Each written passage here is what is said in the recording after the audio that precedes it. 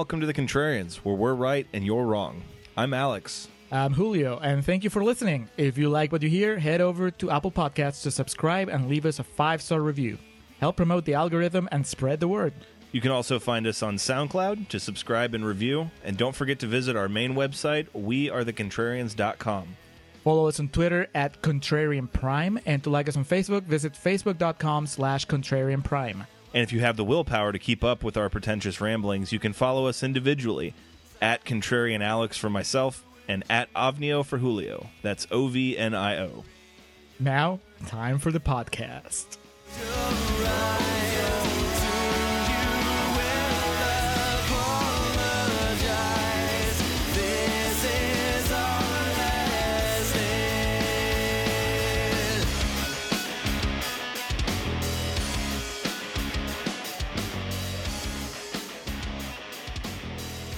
Hello and welcome back to The Contrarians, where we're right and you're wrong. Of course, my name is Alex, joined as always by Julio for episode number 70. We are here to visit the mummy. Our poll went out to our faithful, and we got almost 300 votes, so that was cool. So thanks. That was a cool part. Yes. Thanks to all those that voted. Obviously, my film did not win. I tried to get Freddy vs. Jason and the word out there.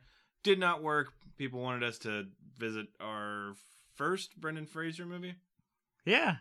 I mean, it took us 70 episodes, but we finally made it to the big leagues. 70 or 69 actual episodes and then a whole slew of bonus episodes, but we are here to visit 1999's The Mummy. Not the most recent Mummy. No, which from would have last been. year. Yeah. Now it's a multiple of 10, which means it's a gray area episode, which is why The Mummy was eligible. On the gray area episodes, we take movies that are not super high or super low in the tomato meter. We go for the middle ground. Yeah, it looks like this one stands at 57%. I mean, that is, I would say, appropriate. We'll get into our real feelings and real talk. But here, for Contrarian's Corner, we actually split, just like the tomato meter. Last time we did a gray area episode was during the Summer of Travolta. It was a phenomenon, and I defended it while Alex attacked it. This time, we're swapping. So I will be attacking this Brendan Fraser vehicle, and Alex will be defending it. Yes. With his life. Yes. Very much so. At 57%, it means it's kind of a mixed bag. So, Julio, what were the critics saying? As it is par for the course with these episodes, I'm going to alternate between positive and negative. Starting with Lisa Schwartzbaum from Entertainment Weekly, who says, an aggressively eye-popping horror film. That, if you couldn't tell, is a positive.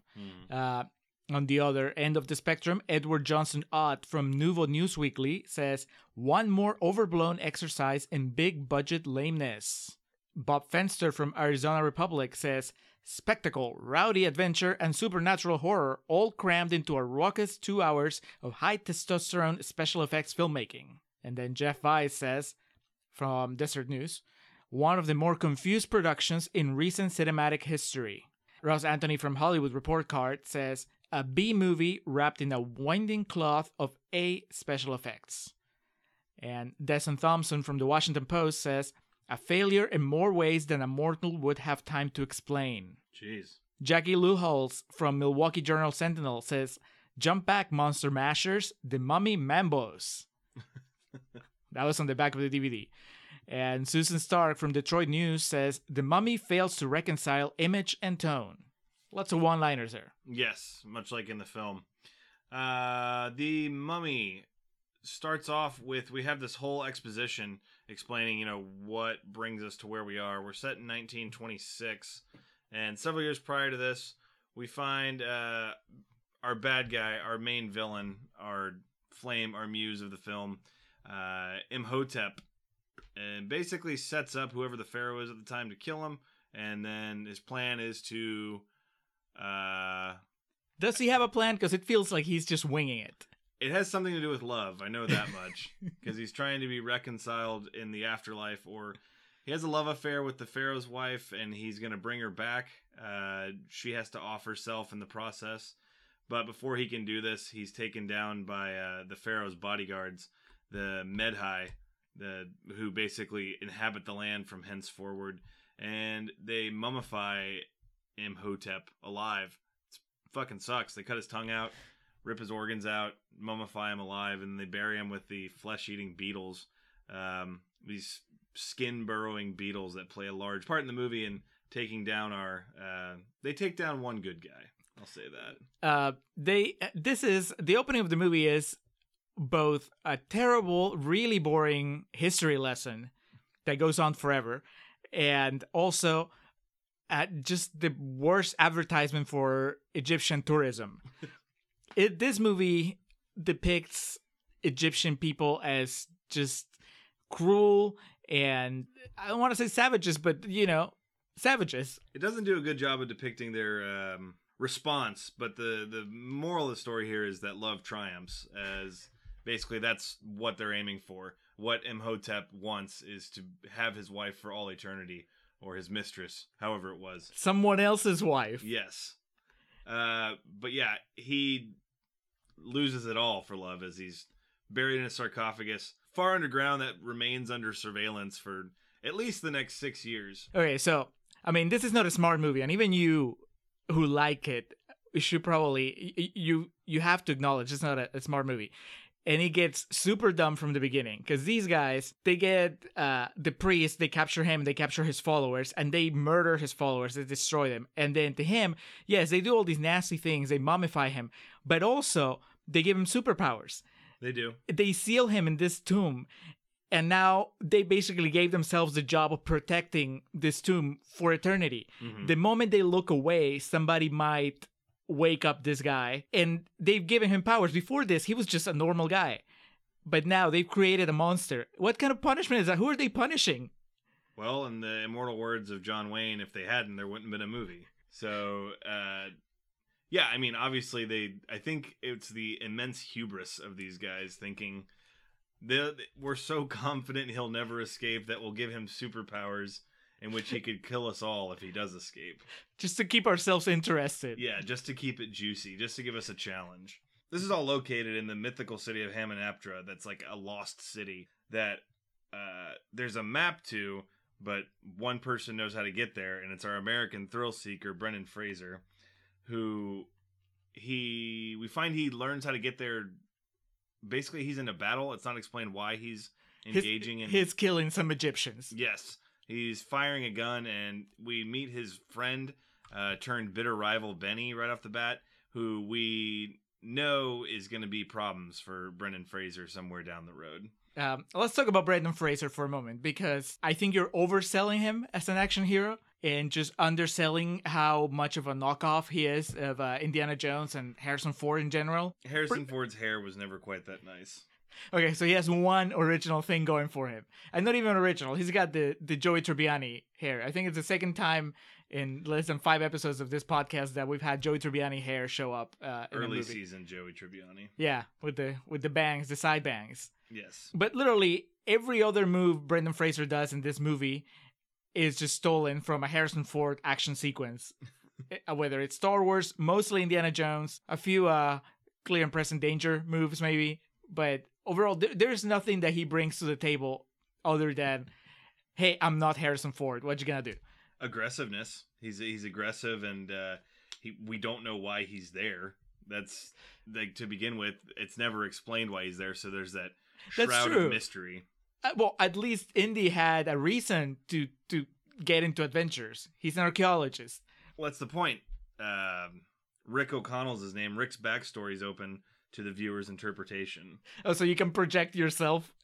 I could be Rick O'Connell. Exactly. I could go to Egypt and murder some people. Well, more importantly, you could fall in love with Rachel Weisz, who... I can do that without being Rick O'Connell.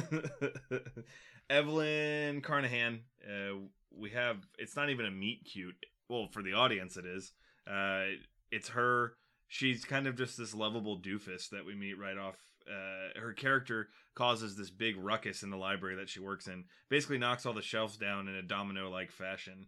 She is the sexy librarian. It's such a blatant attempt to capture a viewer's attention. You know, it's like no matter what is going on in the movie, no matter how nonsensical it gets, they will fall back on Rachel Weisz, dressed super cute with the glasses and just acting all daffy, and then you just fall in love. Yeah, it's It's whatever. It's a cheap trick. It is. It's junk food for the eyes and the audience. It's very easy to ingest. She is. She has an interest in Egyptian studies.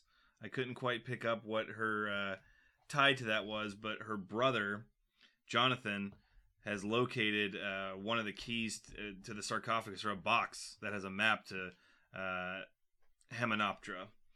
He stole this from Rick, so this is how it ties it all together. I wish we could have seen that scene. Why didn't we see what's potentially the most interesting, most intriguing moment in this whole story, which is how did this squalid little British guy manage to dominate Brendan Fraser, who even as an indie knockoff, I mean, he would have that guy for breakfast. Yeah, I don't think it was a physical altercation, because that would go one way. I think he just kind of snuck in the back door. That's in the Criterion cut, though. So they go to show the curator of the museum or the library that they work in this map, and he just fucks it up. He like ruins it somehow, because there wouldn't be a movie otherwise. They would just go and get what they want. He accidentally examines the map really close to a candle, and then it burns. Like, oops. It was 1926. I don't think we had still comprehended that fire burns paper. The vast-reaching possibilities of fire. So that in mind, she needs to go find this Rick O'Connell, who he's like in full Encino Man mode here. He's got the long hair, 5 o'clock shadow. He's being held captive for firing on, the natives or what have you. For killing Egyptians. Yeah, I mean, rightfully so. But she's able to finagle a deal that gets him out of execution. I mean, he's hanging. And I read the behind the scenes, like, he actually almost died with that scene. So, method acting, gotta appreciate it. She somehow, what's the deal that whatever they find in Hymenoptera, the natives get 25%, 30%, something like that. Oh, yeah, she cuts a deal with the Egyptian version of Paul Giamatti. That's a very apt comparison. But she succeeds in getting Rick free. So off they go. They're on like a fucking booze cruise party boat to wherever they're going. And the descendants of Imhotep. Yeah. Oh, it is Imhotep. The descendants swarm the boat, and they're trying to get the fucking map and the box, because they obviously don't want anyone else to get access to him. They just want to free him and unleash him upon society. Okay, so you know what would be easier than attacking this booze cruise and killing everybody and just why don't they just have a nice talk where they explain what they did? And I mean, Rachel Weisz will believe it. She's practical. Yeah, no, and she's well read about all this stuff. She knows. I mean, Brendan Fraser will probably kill them, try to shoot them. So first get rid of Fraser, but they explain it to everybody else. I mean, I understand it's kind of a difficult task because this movie, continuing its really despicable stereotyping of other cultures, they have a whole bunch of Americans on the boat, and they're just basically cowboys. Yes, with their hats and their guns and their hooting and hollering. Yeah, so there's no talking, there's no reasoning with these guys. No. But they could talk to Rachel Weisz. I mean, the guy gets to Rachel Weisz first. She's the first target, and instead of having a rational conversation, he just puts a knife to her throat. Yeah, but sometimes not everyone's just a snowflake liberal, there's got to be a bad guy and there's got to be a good guy. And in this case, the bad guys want what they want by any means necessary. And the Americans will shoot them before they get it. Yeah, I mean, there was just an unlimited cachet of ammunition in this movie and weaponry. God bless.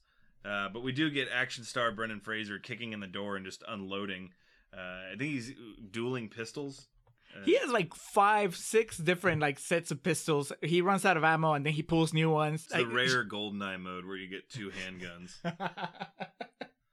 But he's like, because he's a knockoff version of action heroes, he wouldn't be like Pierce Brosnan in GoldenEye. He would be like his stunt double or something. Roger Moore. Yeah, they have to abandon ship because it's burning down. He discovers Benny. To my disappointment, he doesn't just kill Benny there when he has the chance, because he knows he's going to create more harm later down the road. And boy, does he. They get to land finally. They buy some camels. But at this point, he's just got like a Floyd Mayweather-esque entourage. There's just like 40 people following him around. Right, because the Americans... Which shows the power of Brendan Fraser. Back then, Still. late 90s. Well, now Brendan he's Fraser, just a part of Floyd Mayweather's entourage. when when Brendan Fraser conned us for a couple of years into believing that he was a major action star. Man, boy, did he. His filmography, I think he made like fucking 8,000 movies in the 90s alone. I was reading over that. But yeah, no, I don't know.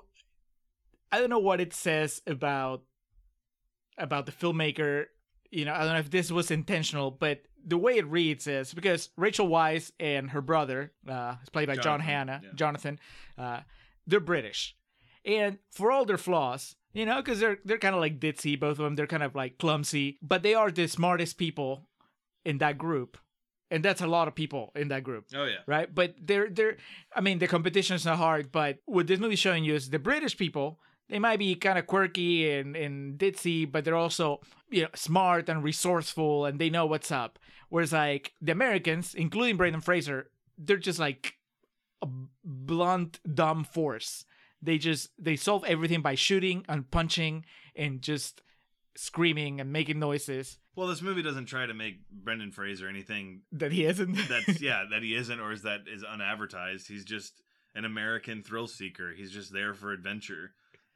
He's a simple hero we have in this film, and they don't try to make him anything else or anything different. Didn't you think it was really weird that it takes him like that entire voyage in the booze cruise, including, you know, how it all goes up in flames and whatever? It's not until the next day when Rachel Weisz changes into more, I guess, Egyptian clothing or whatever, and then when he sees her and goes like, oh, the cultural appropriation. Yeah, that's what made her sexy to him. Yeah, that was kind of a weird reveal. I didn't quite understand that. I mean, she was hot from the beginning. Yeah, Rachel Weisz is always beautiful. So I don't know. Maybe it was just the lack of gunfire in the air that was able to clear his brain. There's an opposing digging crew that's there for the same treasure. They're like together but not together. They follow around Brendan Fraser and his crew, but they're basically competing. Well, it's the Americans from the boat, right? Yeah. Because with not Chris Hemsworth. Not Chris Hemsworth, not Cary Elves, not John Hamm. I mean, talk about... Brendan Fraser is not the only knockoff in this movie. Even Imhotep looks kind of like a weird Egyptian version of Ben Kingsley. He was like super Billy Zane. That too. Yeah. I just didn't want to like bring Billy Zane into this. He deserves better. Billy Zane should be brought into every film discussion. But they finally get to the land of Hamunaptra, and the Medjai. There's a lot of foreign pronunciation in this movie, so do forgive me if I'm fucking it up. Listen, if they're not offended by the movie itself, I think that they'll be okay with you mispronouncing a couple things. Essentially, the villagers, the locals, those that are in the know, tell them, fuck off, we don't want you here, don't go digging, you have one day to leave. Because you got to put a time limit on anything. That's what makes an action movie good. There's the suspense. You got a time frame. I mean, you could also just sit down with them and explain. You're like, okay, sorry about the boat, but now that we're all together here, right next to the sarcophagus that could unleash the end of the world, how about we go through the checklist of the things that you shouldn't do? Well, it's not their position to play God and tell them where they should and shouldn't go. So the digging begins, the excursion, the excavating begins, and we have these fucking blue beetles that are back. These are like the perennial bad guy of this whole film franchise. There's these skin-burrowing beetles, and Egyptian Paul Giamatti is the first to taste their wrath. I guess they just go in your skin and go for your brain. I mean, but they take the scenic route because you see them. You know, like they remain skin deep. You see the little bulge moving through your body, and then, you know, I guess at some point they do disappear into your brain. But I would freeze in terror, so I wouldn't know what to do. Egyptian Paul Giamatti, he still manages to run. So it's not like they're like actively eating your brain, because then he'd be dead in like seconds, right? Instead, he's just screaming and running around. I don't know. There's people that are heroin addicts for like fucking 20 years, so... Shooting beetles into their brain. Jesus. Take out the bad thoughts. Now, here's the thing. We're like maybe 40 minutes into the movie, 45 minutes into the movie. No mummy. All we've seen is like some Egyptian dudes. We saw a wrapped body. Okay, so at the very beginning of the movie, they promise You know, that we're going to see some really nasty mummy stuff later on. And then all we've seen is Brendan Fraser shooting regular people. You got to build to it. And now we see beetles, which... You don't see Jaws in the first fucking 10 minutes of the movie. Are you comparing The Mummy to Jaws? I mean, they both have exhibits and rides at Universal Studios. Rick and Evelyn are able to dig. They are not incompetent, much like everyone else on this fucking excavation. And they find Imhotep pretty easily. They find his sarcophagus and they open it up using I think Jonathan had the key to it. But then you get your fucking mummy. This big scary skeleton that looks wet pops out, and we get a good jump scare out of it. Meanwhile, the other crew finds the Book of the Dead, which is this black book hidden somewhere within the fucking pyramid that they're in. And oddly enough, they're like competing for the dig, competing to find artifacts and parts, but they stay on the same campground and just have access to each other's shit. I mean, that's a good message of sharing. We will fight inside the pyramid, but we will not fight outside. That's right. If you need to take a break, have a beer. Banding together. It's such a confused message, though, because if you're going to join forces in general, just join forces with the locals, not just with, what's his name? Benny? Who? Egyptian French tour. The guy, the skinny guy that Benny, betrays yeah. everyone. Yeah. So... he is the only one that you know, kind of like plays all sides. Sometimes he is against Brendan Fraser, sometimes he's pro Brendan Fraser. But then everybody else, he's whoever benefits him. Right. But that's, I don't know. I just think that he's whole mess from Saving Private Ryan. Yes. He's Egyptian Jeremy Davis. Shaking his head at the nonsensical violence around him. It's just like Americans. But yeah, I think that everybody in this movie goes out of their way to unleash the apocalypse. It's inadvertent. I mean, fucking Rachel Weisz, sorry a woman wants to read a book. Why did she have to read it out loud? I don't know. Was she like giving a class? No, she steals the Book of the Dead from one of the Americans and then brings it over to her side of the camp and then reads out loud. You don't know, you don't do that without knowing that it's gonna lead to bad stuff. I disagree. It's called the Book of the Dead. Yeah, much like when Bart accidentally rose the dead on The Simpsons. This is exactly what happened. I think she was just trying to read it to Brendan Fraser. She could tell he needed a little bit more culture in his life. But she does inadvertently wake up the mummy. And, fuck. Who's the guy that says, "What have we done?" Because that's incredible. Oh, there's one more Egyptian, I think, in the group. One that doesn't look like any known actor, so. No, he was. Or was he British? Boy. Yeah, he was a British dude. But yeah, he like this huge swarm of locusts come in, signaling obviously that the end of times is near, and we just get a close up of him doing the "What have I done?" I think he says, "Oh my God, what have we done?" He literally says, "What have I done?" Because that's how you know that the screenwriters gave up. What is this with the plagues, the locusts, the beetles? Later on we see water turn to blood. What is it? This is not the Mummy. I want to see a dude wrapped in bandages walking around scaring people. Well, that's what he was, but it all decomposed. And now we're stuck with an even scarier, more terrifying villain who apparently has the ability to fucking summon the plague and rain frogs and bring hell from above. This thing's fucking wreaking havoc at this point. And he is killing people individually to scavenge their body parts. It's the most to rebuild himself. Impractical way of doing it. He goes after the guy, one of the Americans who falls and breaks his glasses, and so he can't see. The guy with the worst vision in the group, and that's the guy that gets his eyes taken out by... See, I will concede to that plot hole. That did not make much sense to me. Well, especially because you never see the Mummy after, like, wearing glasses. No. Wouldn't he?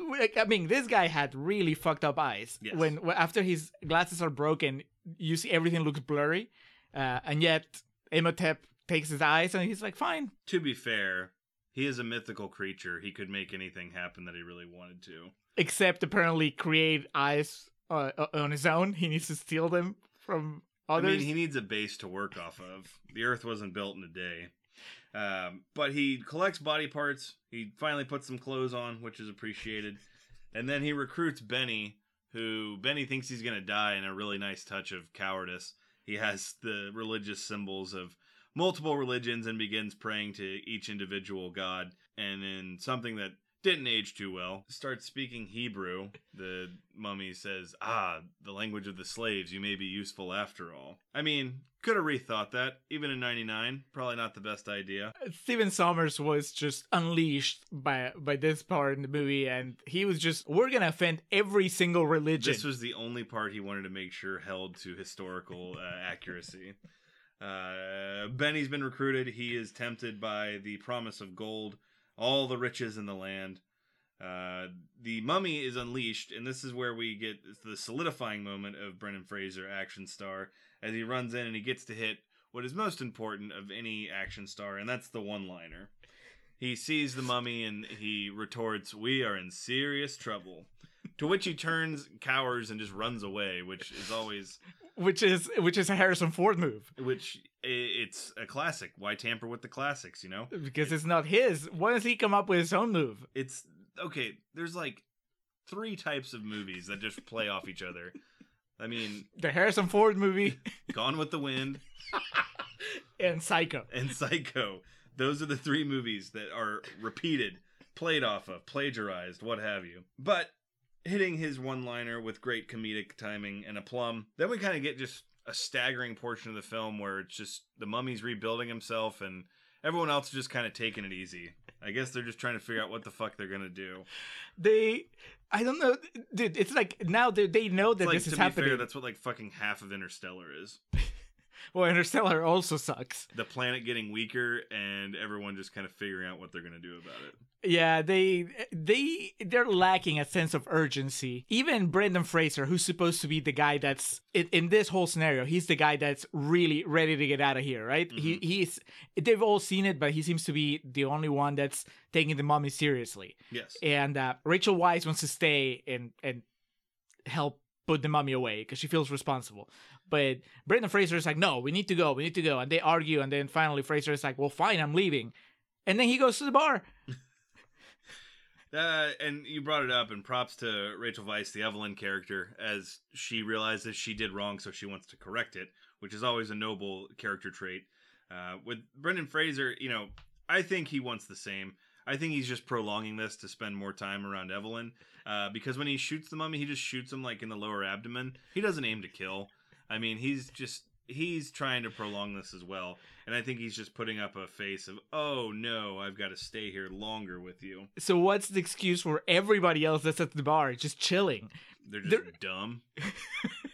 Those dumb Americans. Yes. I mean, it plays back to, it's like spinning it on its head. I think this is an anti-American movie in that... I agree. That makes it a bad movie. They lure in, not always. Why do we always have to be the hero?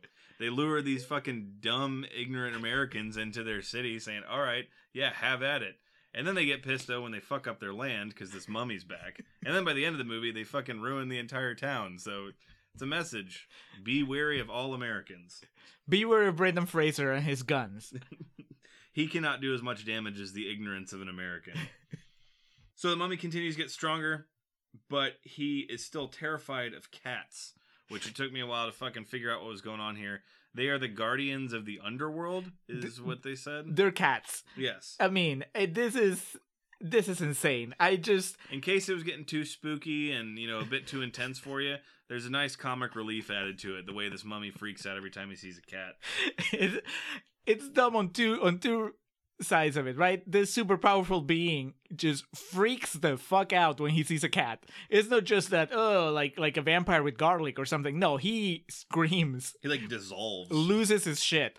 But then, even dumber is the fact that Brendan Fraser and everybody else, they don't go and like recruit all the cats they can find in Egypt. You know, after seeing that, I would just walk around surrounded by cats. No, he uses a cat once. Doesn't even carry a single cat to the final battle later on. to ensure that no animals were harmed during the production of the film, and also They will be harmed if it's the a world fucking ends. imaginary city. Like they have to wait for the sun to set to find it. Like you have to stand in the right position. Like it's a lost city. So there are no cats in lost cities? I would assume so. Cats are everywhere, man.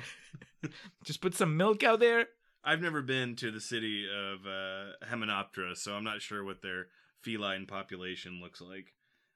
But they have the one, and they use it twice to their advantage. What they need, though, to fucking close the deal on this, because they can't just keep scaring them away. They got to get rid of them for good. They need the Book of Life. They need to go back to the scene of the crime, the sarcophagus. Because as the mummy's getting stronger, Imhotep is intent on bringing his mistress back to life. Essentially, his plan is to bring her back and find a lovely young lass that he can sacrifice and put her spirit being into.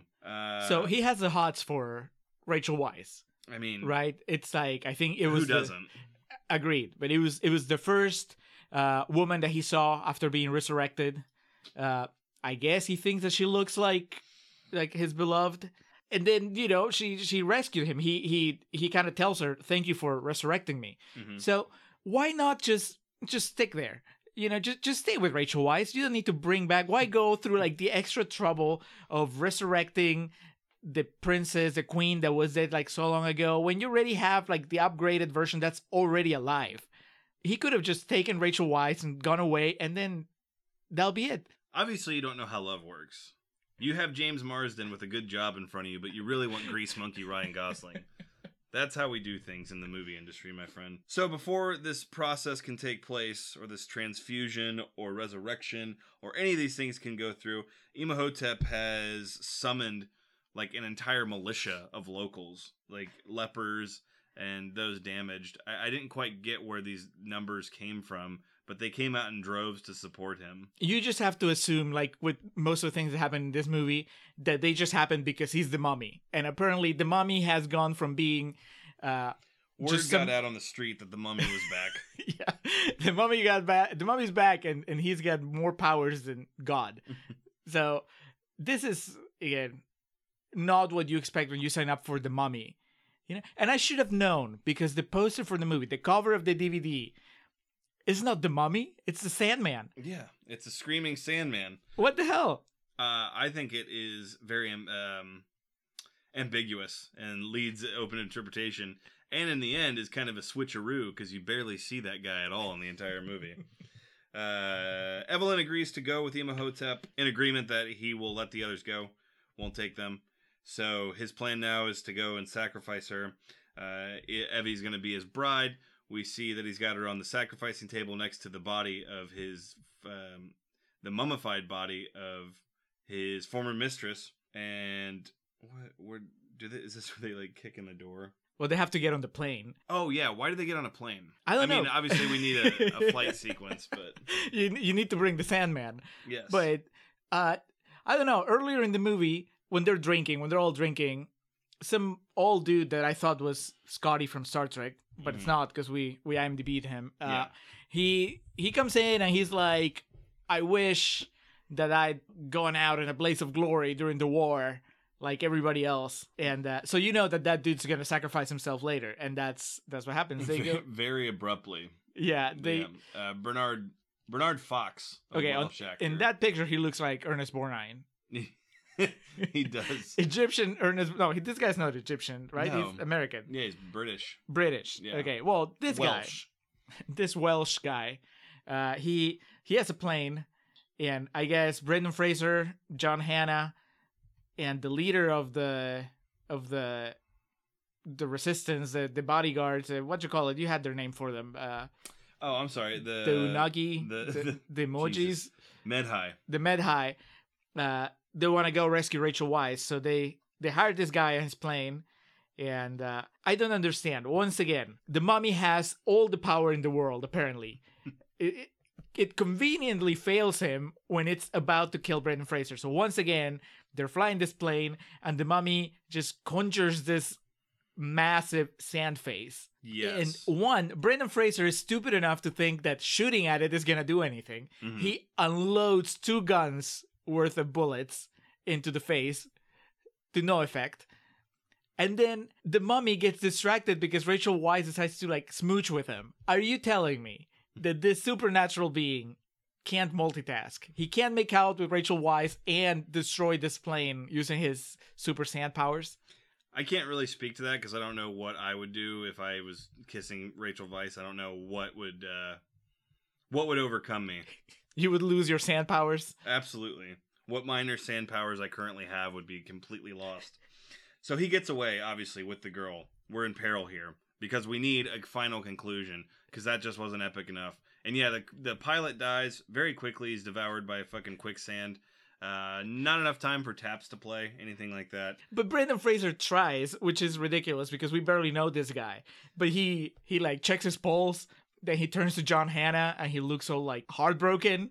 It's humanizing him. But who is that guy? I don't know, but he sacrificed his life to try to get Rachel Weisz back. It's like Egyptian Paul Giamatti didn't get that much of a send-off, and he was more of a character.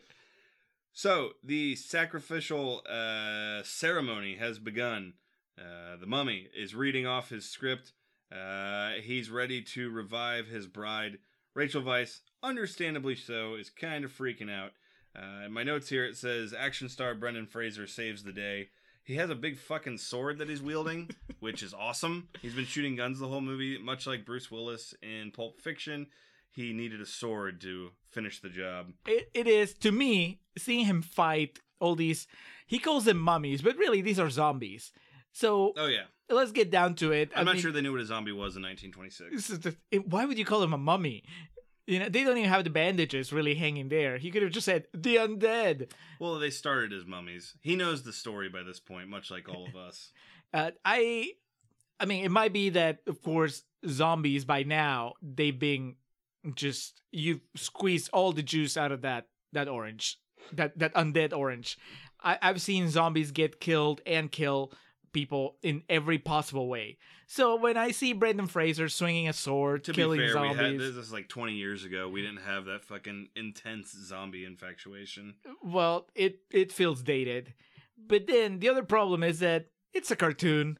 He's just like, there's this insane moment where he cuts a mummy's head and then the mummy like balances the head in its two hands, just like going, you know, up, like it's gonna fall.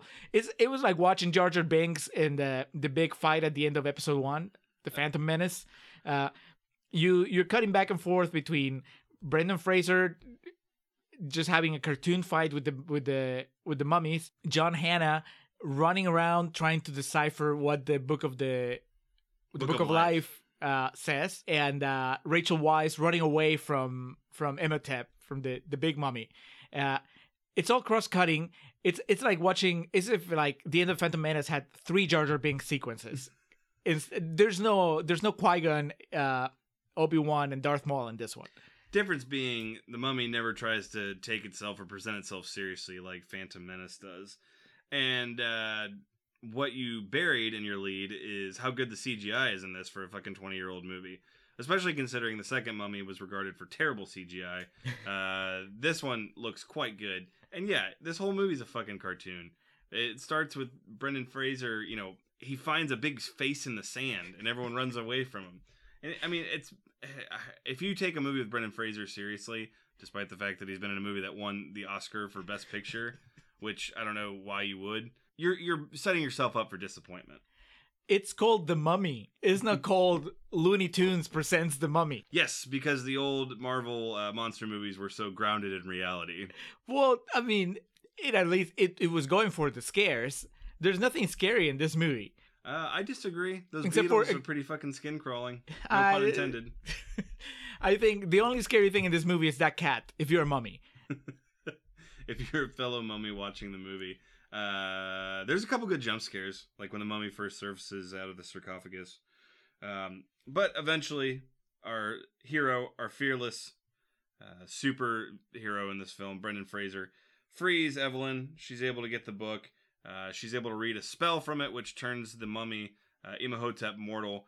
And in a moment of live by the sword, die by the sword, he just runs right into getting stabbed and then falls into this pit of despair, but also literal death. It's supposed to be Brendan Fraser's It is the big ending moment. of The Phantom Menace when Darth Maul dies. Except that she even says it. He becomes human. Mhm. He is human. He has no powers anymore. And Brendan Fraser just murders him. They could have just hauled him to prison. But instead, he runs a sword through his body, and then they watch him dissolve. Brendan Fraser is not a hero. He's not the hero we need, but the one we deserve. It's the hero Egypt deserved. Yes. I mean, to be fair, that dude tried to kill Brendan Fraser like 1,000 times. Yeah, so- but we're supposed to be better than that, Alex. We're no, Americans. This movie does nothing to say that about Americans. This movie sends no cross messages whatsoever. And then Benny reappears just to fuck everything up. He's got his big sack of gold. He sets it down on a ledge, which of course it's a fucking old sarcophagus, old pyramid. Yeah, there's gonna be fucking booby traps and shit in it. So it hits this lever and the whole place starts imploding. It's essentially this self-destruct sequence that he initiates. It's a self-destruct sequence of every Indiana Jones movie. Yes. You know, it's Indy, Brendan Fraser, running away with the girl, even up to the point where they drop the Book of Life, and then Rachel Weisz has to like run back to try to get it, and then they have to run back to like get her and tell her. That's the best part. It's fucking lost. The dude just drops it in like the water, and he completely no-sells it, and then she goes back, and they're like, "What the fuck are you doing?" They have to just tell her it's not that important.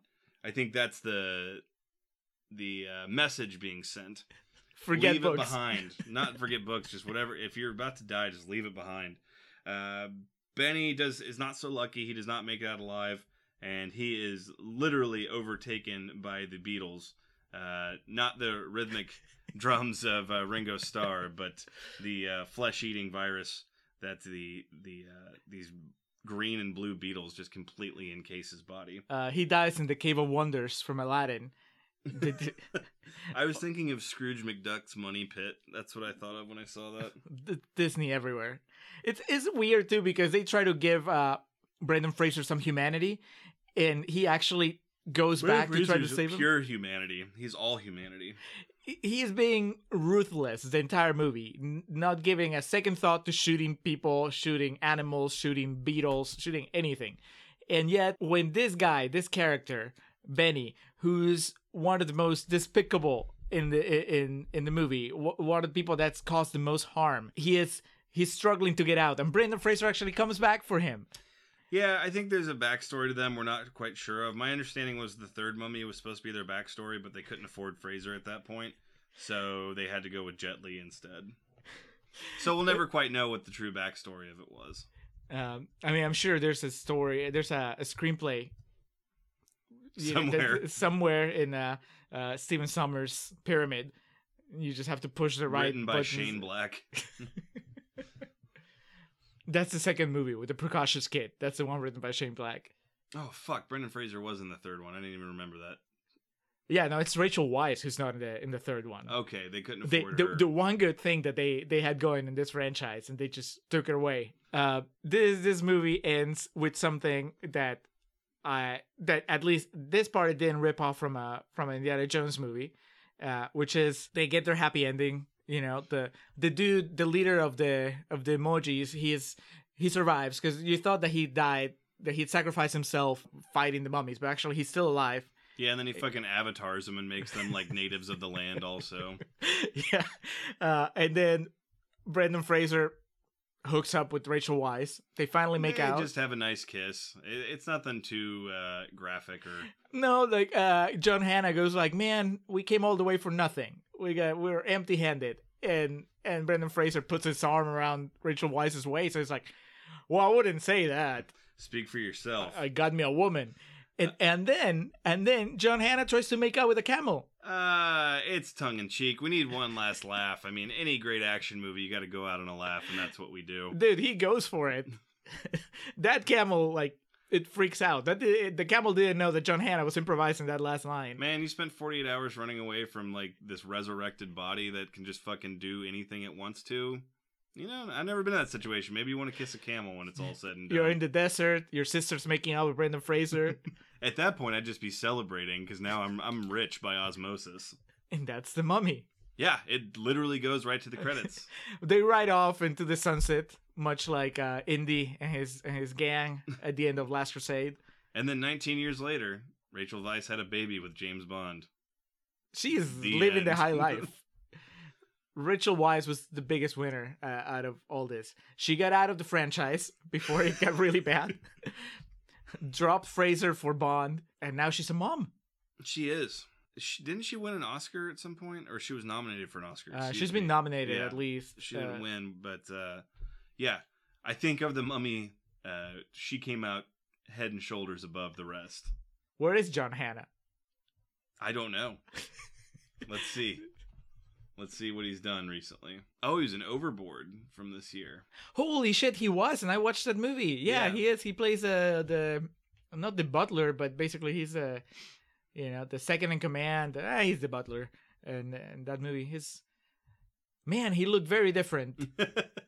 He's lost weight. He's like lean. Oh, he was in the third Mummy also. He was in The Words. Never saw it. Oh, man. B. Coop. Yep, B. Coop and Zoe Saldana. Yeah, that's about it. It looks like he hasn't really done much else. He was just clinging on to that Mummy money. He actually operates the ride at Universal Studios now.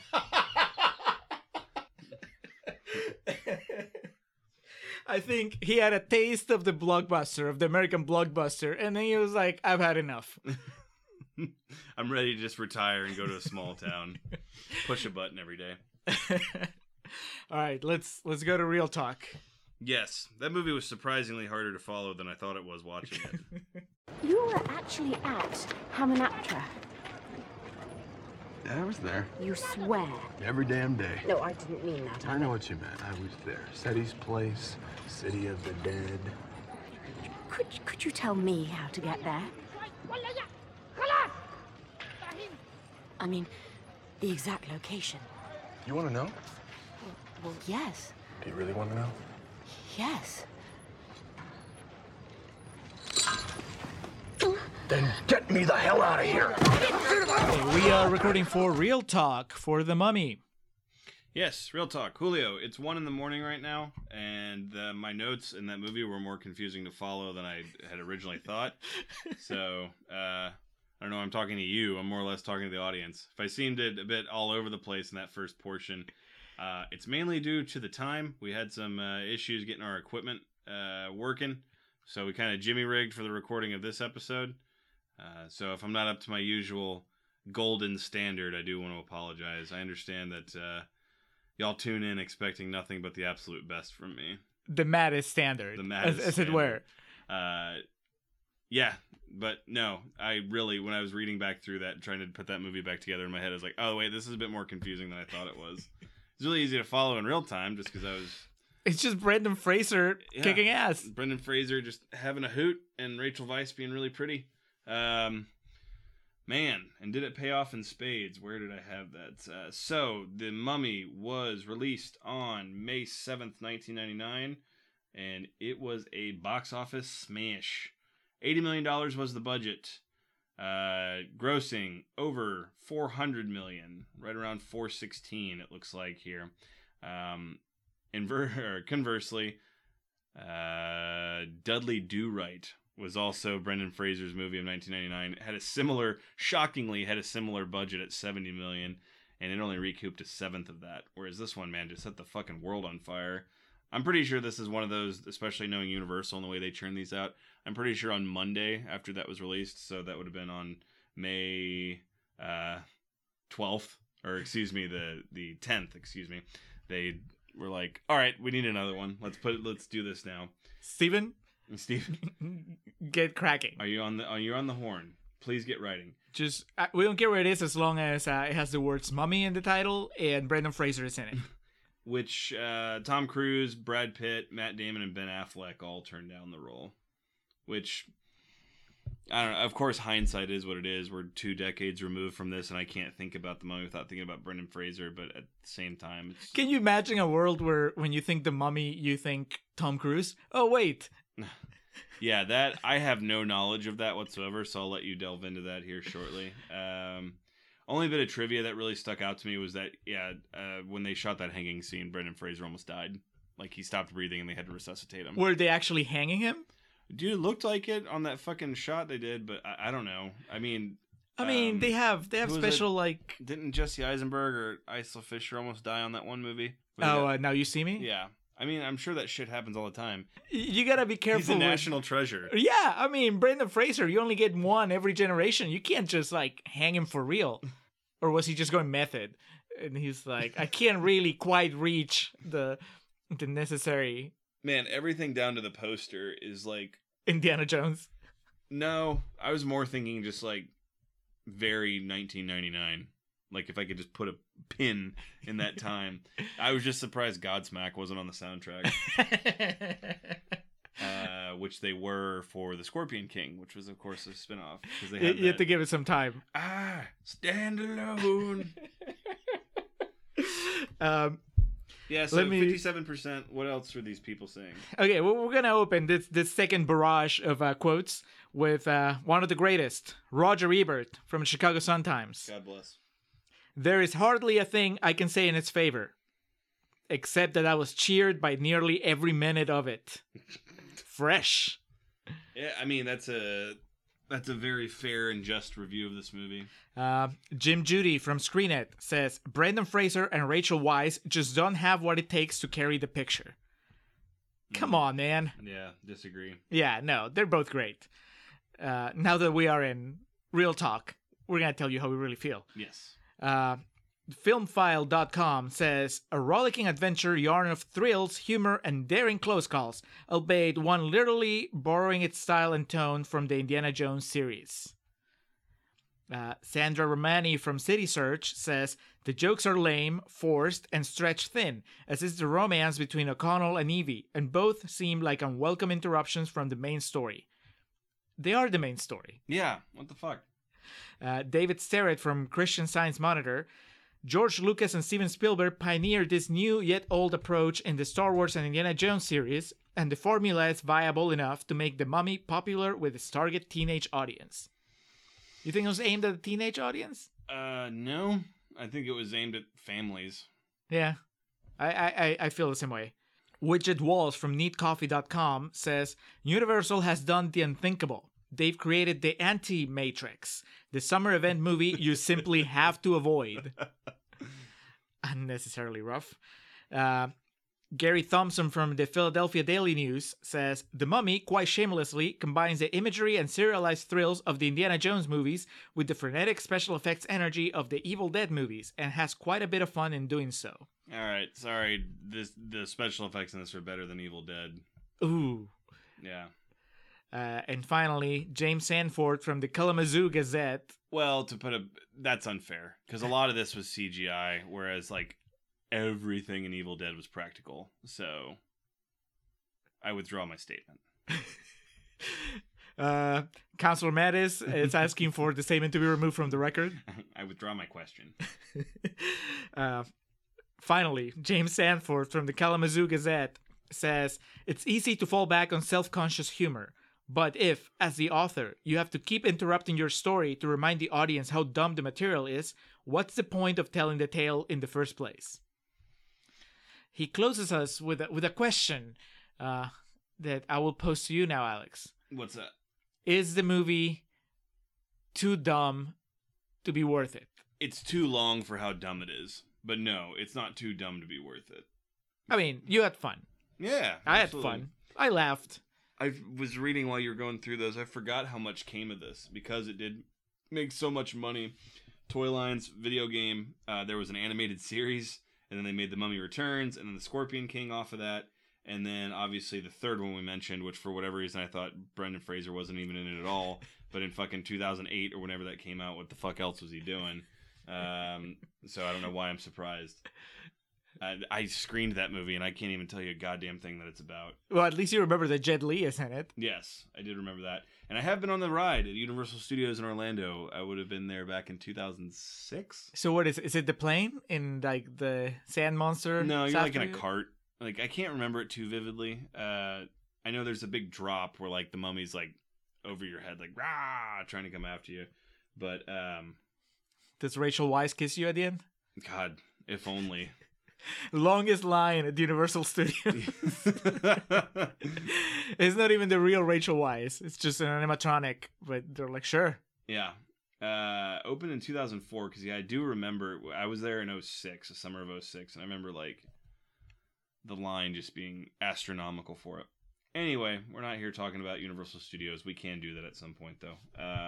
Yeah. The Contrarians presents Universal Studios. Oh, that's definitely a podcast. I know they exist in the hundreds of reviewing amusement parks and shit like that. But yeah, no, this movie was a lot of fun. I thought it's another one of those that I know I'd seen like the last half hour. I guess I'd never seen the movie complete all the way through in one sitting.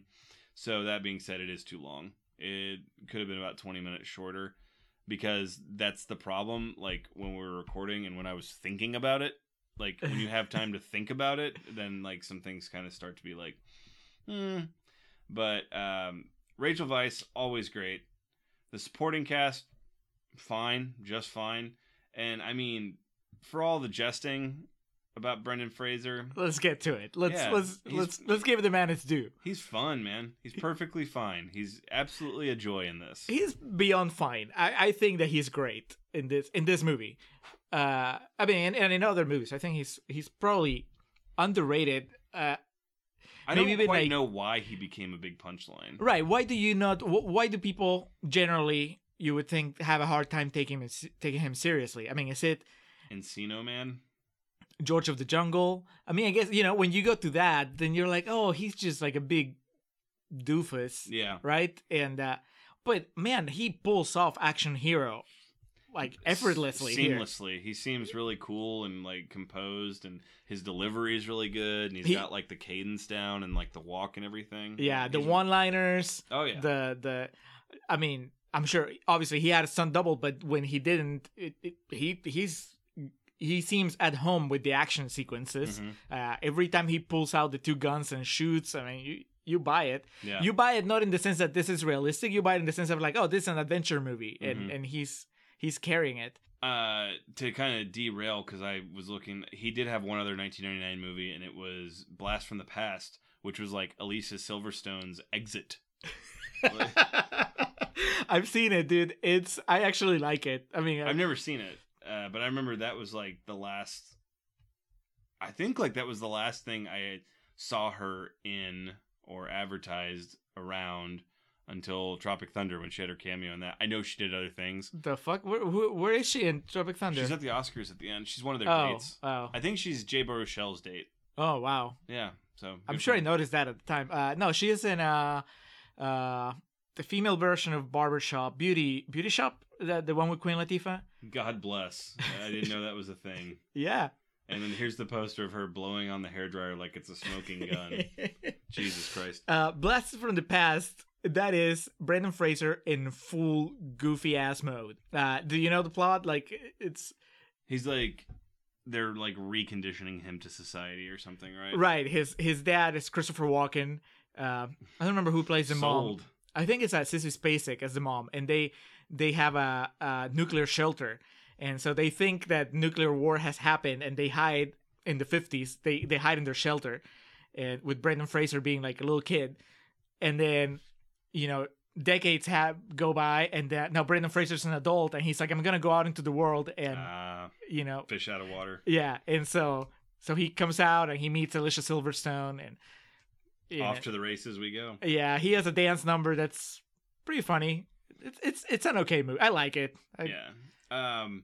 So I love Airheads, and like I was telling you when we were recording, I might have mentioned on the podcast before.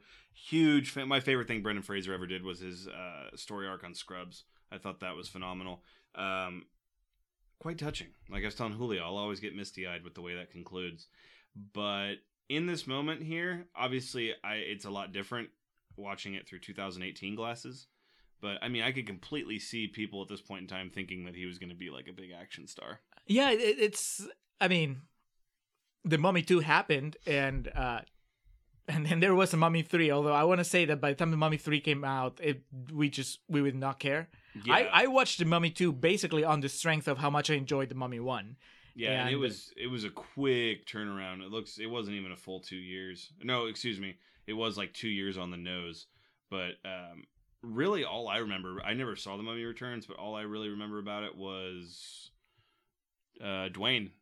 Everyone was like surprised that he was like good, because like at that Dude, he's barely there from what I remember. No, I just remember, of course, that's coming from my walk Right. of life, where that was all I remember people talking about with that, because then it somehow spawned the Scorpion King sequel as opposed to another Mummy. But yeah, it was a 7-year gap between the second Mummy and the third one, which I think...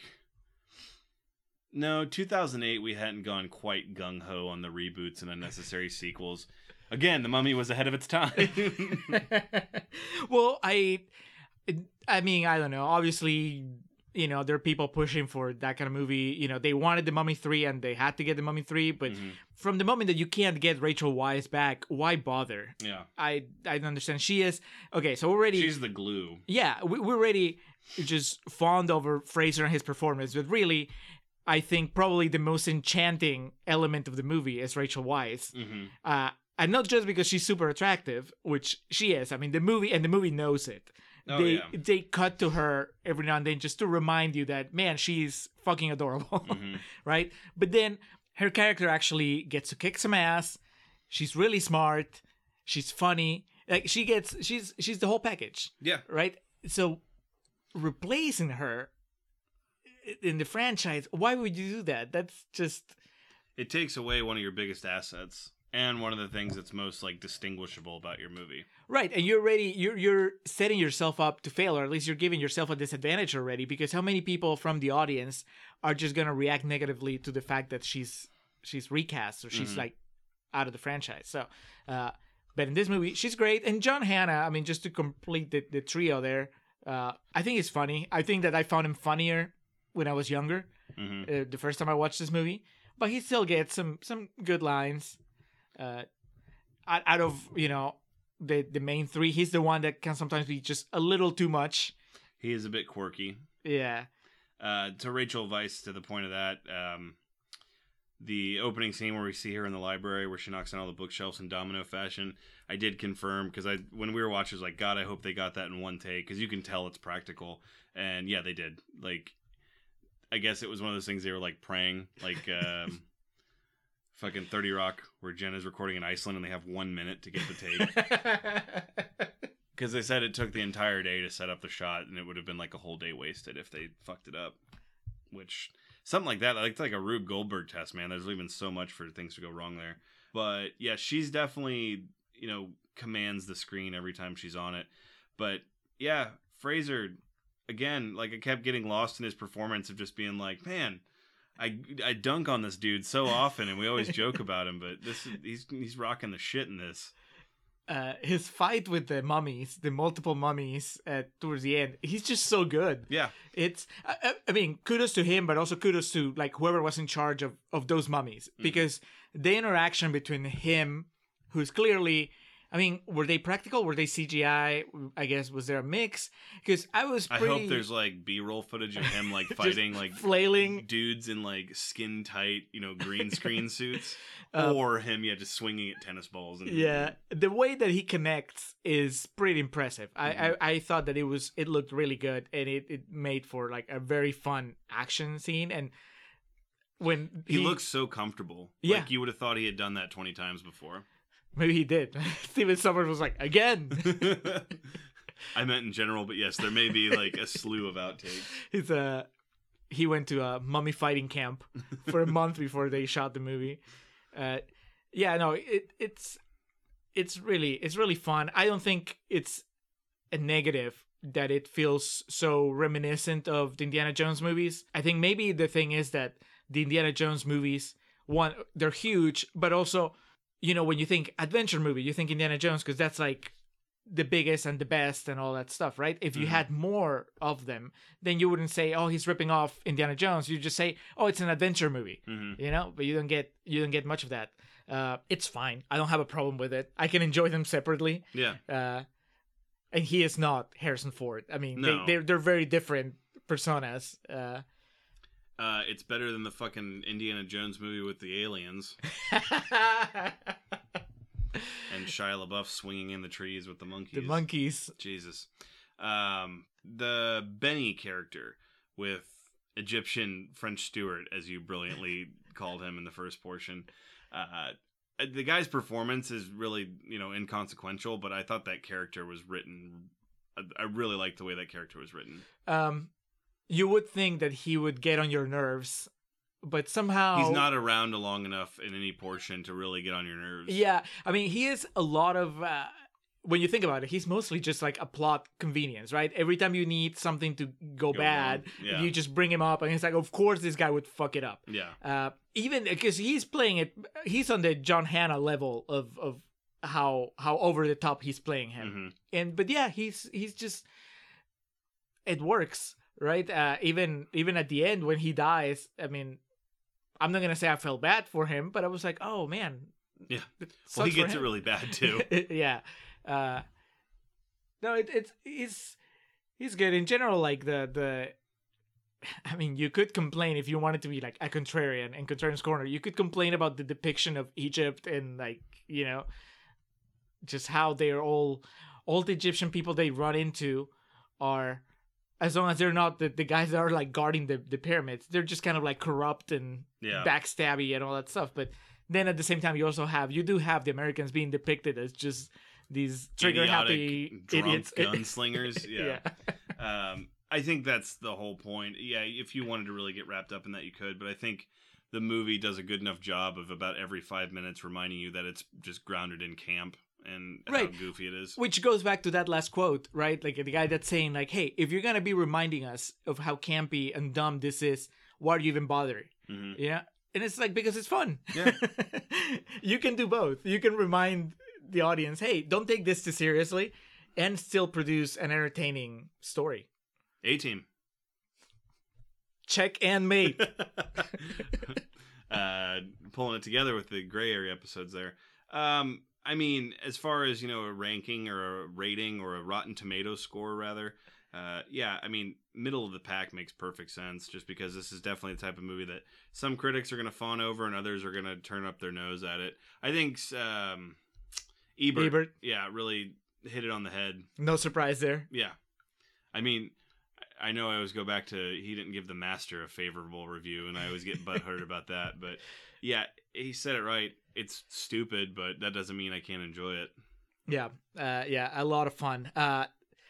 It's a corollary, I guess, to all this mummy love. Yeah, the new Mummy, the Tom Cruise Mummy. Yes, I have not seen that. You have. Oh, dude, it's not that it's terrible, Mhm. and I want to say I haven't rewatched The Mummy Returns, but I would say I probably enjoyed the Tom Cruise Mummy more than Mummy Returns, just because The Mummy Returns irritated me, right? It had the same cast from a movie that I really liked and just kind of like put them to waste. But there is just something that feels joyless about this new Mummy. Mm-hmm. And I understand they were going for a different approach. They wanted to create this whole like dark universe where they're gonna bring like Frankenstein and Dr. Hyde or Mr. Hyde and Dr. Jekyll and all this stuff, right? So they were going for a different kind of tone. Was it the same director? What's his name? Steven? No. Because he's got a big old boner for all that shit because he did Van Helsing. Yeah. No, this is fuck, who was it? I want to say it was like a sort of like somebody who's made a few movies, but Michael Haneke? yes, exactly.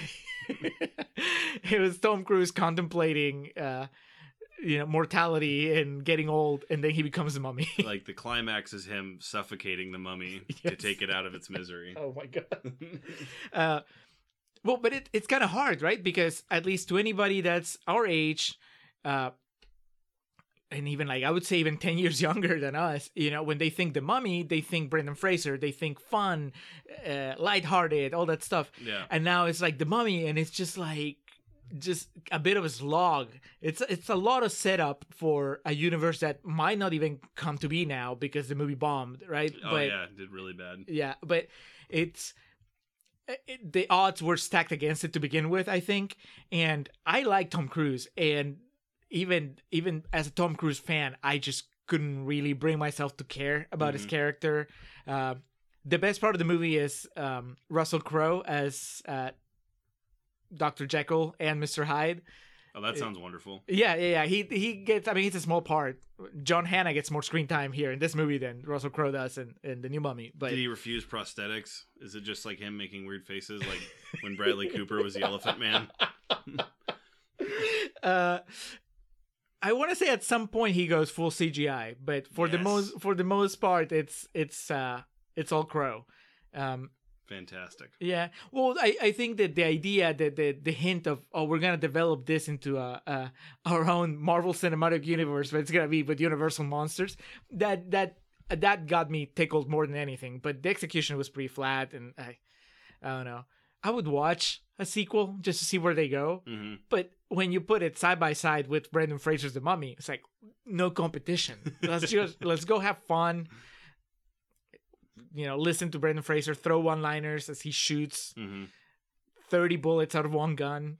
It also, Rachel Weisz, I think so people are inclined to use her in like really serious roles, dramatic roles. I mean, I know she's done other like lighthearted things like Definitely Maybe. She wasn't Definitely Maybe. What's the one I'm thinking of though? The fucking Brothers Bloom? I haven't seen it, but I know. No, she was in like a fairy tale movie. Wizard of Oz? What was the live action movie they did where like fucking Mila Kunis was the witch? Wasn't it Wizard of Oz? Oh, yeah, with James Franco, right? I mean, it was like a spin-off. It wasn't called Wizard of Oz. Right, it was like The Witches Return of Oz. to Oz or some bullshit. Yeah. She was in that, but like what I mean is all that to say, she definitely fucking thrives in like this lighthearted kind of fun, affable role. I thought, if you couldn't tell already, but I thought she like stole the show. Yeah, agreed.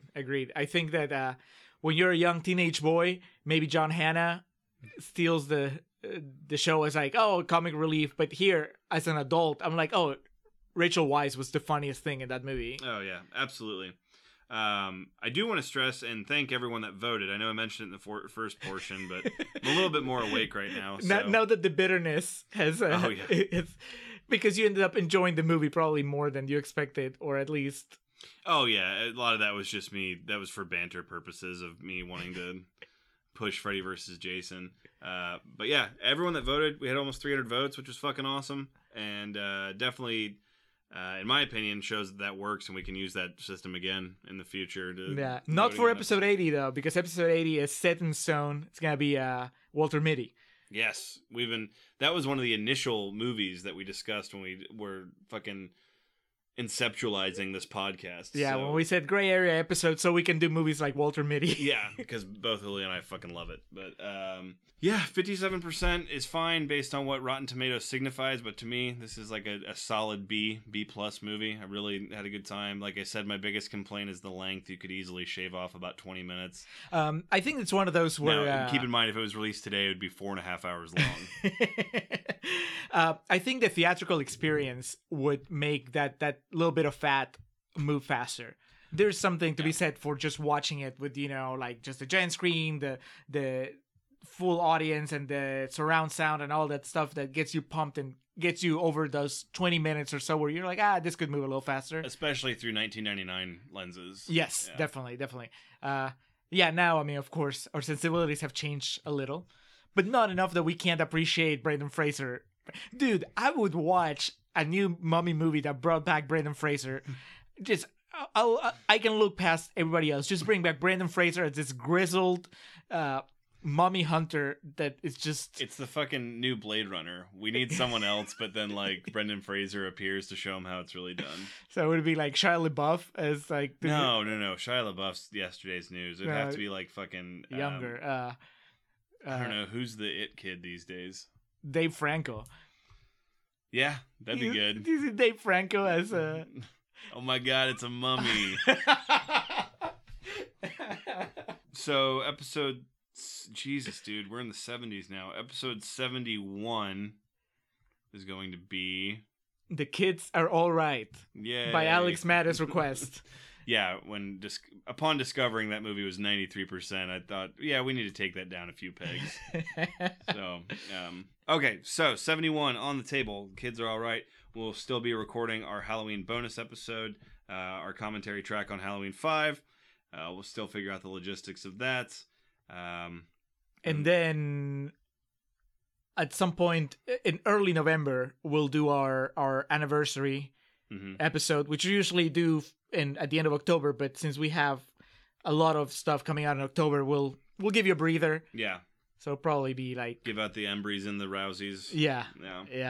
There's so I'm thinking, and I was gonna discuss this with you later, but just like to put it on record, we have to basically take off the competition all the Summer of Travolta movies, right? Because they already had their awards. It would be unfair. It's gonna be a smaller pool for sure. I mean, I don't know, man.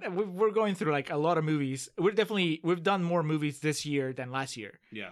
And so maybe when you take away the Travoltas, like all the Travolta stuff, you'll be left with a pool that's similar to the one we had last year. That's fair. Yeah, there's a lot to choose from too. So yeah, the Embries and the Rouseys coming soon. In the meantime, winding down here, I just have a quick plug for, obviously our regular plugs for the festive years for providing our opening and closing tracks. Summer of '99 takes us out. Last Stand opens us up regularly. We have the guy that did our logo, the mighty Hans Rodgieser, who not only does logos for people when they request it nicely, but also has a podcast. His podcast is called Nación Combi, and it's in Spanish. So if you know Spanish or you want to practice your Spanish, if you want to listen to Peruvian stuff, listen to it. If you want a logo, you can contact him. He's on Twitter at Mildemonios. That's MILDEMONIOS. And you can also email him at mildemonios@hotmail.com. Excellent. My plug was just for Conor McGregor's whiskey. I bought it just being a total fucking mark. And like... I saw the picture. Yeah. I couldn't tell if you were being serious or not. Oh, dude. Like, so pointless. But it's actually really fucking good. I know you're not, like, too much of... a hard liquor drinker? No. Yeah, you drink socially and to the point of frustration with me of every beer tastes the same, everything tastes the same. You like summer beer, that drink, I think, though, yeah. So. But no, as a connoisseur, his whiskey's, like, actually really good, and I was, like, bummed. Like, I wanted it to be, like, terrible, like, Krusty brand. Like, it was just, like, something that he randomly put his name on just for, like, the purposes of banter, but very good. So, if you are a whiskey drinker, pick up a bottle of Proper 12. It's pretty affordable. It's right around $30. From 1 to 10, what do you give it? Probably like a 7. It's not the best whiskey I've ever had, but it's very good for its price. And Conor's a genius. I mean, so the last time he fought in the UFC, it was a lot different. It's kind of hard to be a big fanboy of his, what with his open praise of Vladimir Putin and, you know, mild homophobia and also his whole public meltdown. That being said, he's still a genius in marketing himself and figuring out ways to make money that don't involve fighting. And that being said, he clearly put his name on a good product. So thumbs up to that. But basically, yeah, if you want a good whiskey, try Proper 12 by Conor McGregor. And also on Cinema at the Cinema, which is a web series that I'm positive I've talked about or plugged on this podcast before, but went back and watched their most recent season from a few months ago, and dude, that show is so fucking funny. I find myself, like, you know something's funny when, like, you watch it, you laugh, the next day you think about it, and then you start, like, legit just, like, belly laughing to yourself. Yep. Like, that's... Can't give high enough praise to On Cinema at the Cinema. So if you ever get bored... if you've never watched it, you do need to start from the beginning because there's so many things you'll be lost on. But get a bottle of Proper 12 and spend the afternoon catching up on Cinema. This episode sponsored by Conor McGregor and On Cinema at the Cinema. I have 2 plugs as well. One is very appropriate for this episode because basically when there were a bunch of people tweeting at us after we posted the poll. Mm-hmm. A lot of support for The Mummy, unsurprising, because it won. And then there were... I'm actually surprised it was so close. Really? Yeah. I guess I'm not surprised. To me, like, once I saw where it was shaping, I was like, that makes sense. Yeah. You know, definitely, I knew those 2 were the most popular. Mm-hmm. And then I was not surprised at all that Wolf was last place. It's like, does anybody even know that movie? And then Saw, I mean, you know... maybe 10 years ago, yeah. that would have been a popular choice. But once again, it shows the And the endurance. first Saw is really not that bad. It's just all the movies that came after it were fucking horrible. But it diluted the brand. Jesus. Yeah. Just putting it mildly. Yeah. But anyway, one of the people that tweeted at us was this guy, and oh my god, I don't know his name now. I didn't write it down, and I did listen to the episode. But basically, he has a podcast. It's called Wang Talk Radio, and I'll put the link on the webpage. Cool. It's WENGHTALK, Wang Talk Radio, and so he was telling me that he, it's a podcast where basically he has discussions with people about movie related stuff mostly, and they did an episode where they debated what was better, The Mummy, Brendan Fraser's The Mummy, or Van Helsing, which directed by the same guy, written by the same guy. I saw that thread that you guys were talking yeah about. So I listened to it. They get into it. They go in depth as far as both movies. And I mean, personally, I think The Mummy, you've seen Van Helsing, right? Yeah. That tone that Van Helsing has, at least from what I remember, because I've only seen it once. Van Helsing also feels a little bit joyless, kind of like gray. That is the tone of the new Mummy. Okay. So maybe it was Also, directed by Kate Steven Beckinsale Soderbergh. is no Rachel Weisz. She is no Rachel Weisz. I mean, he's going for something else, Yeah. but yeah. But they kind of like, he was arguing for Van Helsing and somebody else was arguing for The Mummy, and they go back and forth. They break it down, who has the best hero, the best female sidekick, the best male sidekick, best villain. It's a lot of fun, especially if you've seen the movies, But yeah, that was a good listen. So if you like The Mummy, if you like this episode, if you haven't had enough of The Mummy, if you're curious to see how The Mummy stacks against Van Helsing, The perfect companion. yes, just listen to it, and tell him we sent you.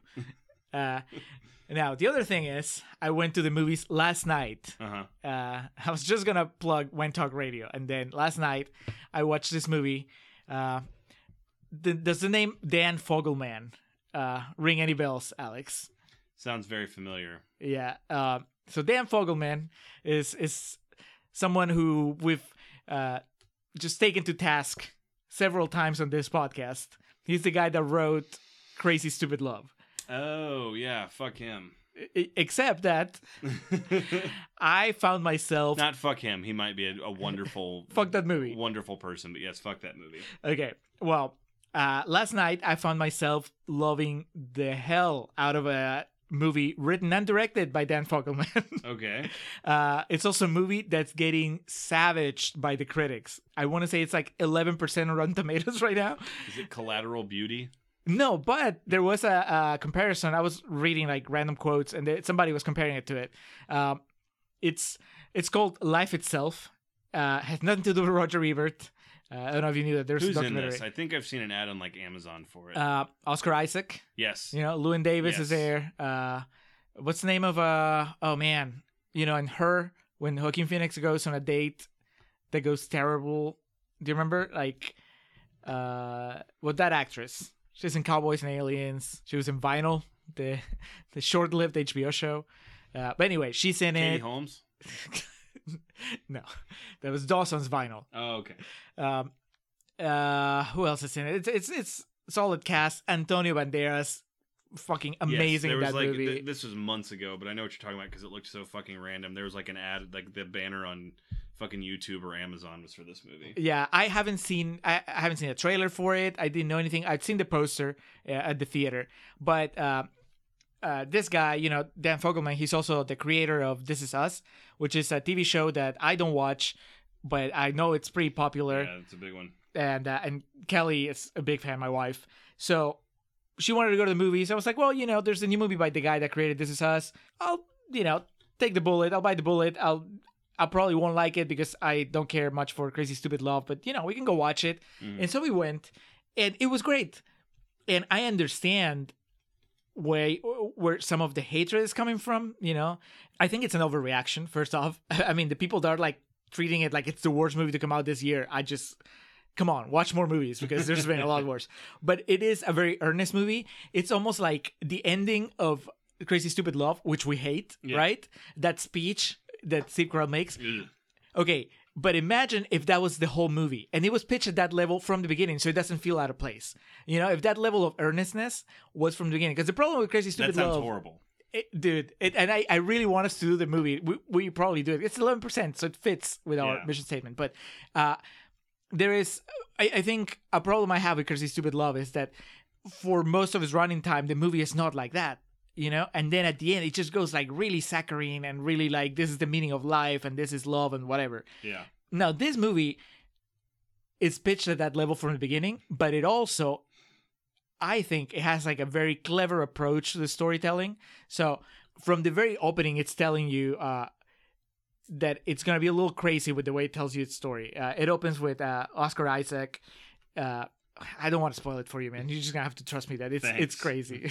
Well, I'm going to make you watch this movie. Okay. So regardless of what critics say, regardless of, this will be great for the podcast or whatever, I had a blast at the movies when I was not expecting to have a blast, which is, one of the best It's always a pleasant experiences. surprise. Exactly. I'm there thinking, well, I'm doing this for Kelly, she's usually, too tired to go to the movies when she comes home from work, in the middle of the week. But it's like, oh, she really wanted to go, and we found a movie that she would want. There are times where I drag her to watch stuff that I want to watch mostly. So I was like, I'll do it for her, and I end up loving it, and she loved it too. So, I mean, Well, we'll have to see. yeah. I'm really curious to see. It'll be a really interesting conversation if you hate it. And if you do love it, then it will also be maybe not as interesting, but definitely pleasant. Yeah, the table you've set does not sound appetizing to me. Well, maybe now that I've set your expectations really low. That doesn't hurt. Yeah. Yeah, because that's how I went in. I had my expectations set at like super low. It's a good cast too. Like, I mean, Oscar Isaac. Oh you yeah. know, He's the man. Yeah. He's really good. Annette Bening is there for a while. Why not? And I told you Banderas kills it. There's a bunch of people I didn't know, but they do great. So Excellent. that is my plug is Life Itself. I would say try to disconnect yourself from whatever you've read online. It's okay if you hate it, but I would say, just hate it on its own terms, not just to jump on the bandwagon. Reading a lot of the stuff online, it kind of gave me the feeling that people were just going in, they're like, oh, they said that this movie sucks. I can't wait to see how it sucks. And then, they just nitpick it. They were going on Contrarian's Corner, basically. They were all in. All right, those were our plugs, and that was The Mummy. Again, I do appreciate and thank you all for voting on our poll. Many more to come in the future, or at least one more. Hopefully many. But that's going to do it for us on The Contrarians, where we're right and you're wrong, and we will catch you next time and bring that fucking Kids Are Alright movie down a few pegs, where it belongs. That summer of 1999, back when you blew my mind and told me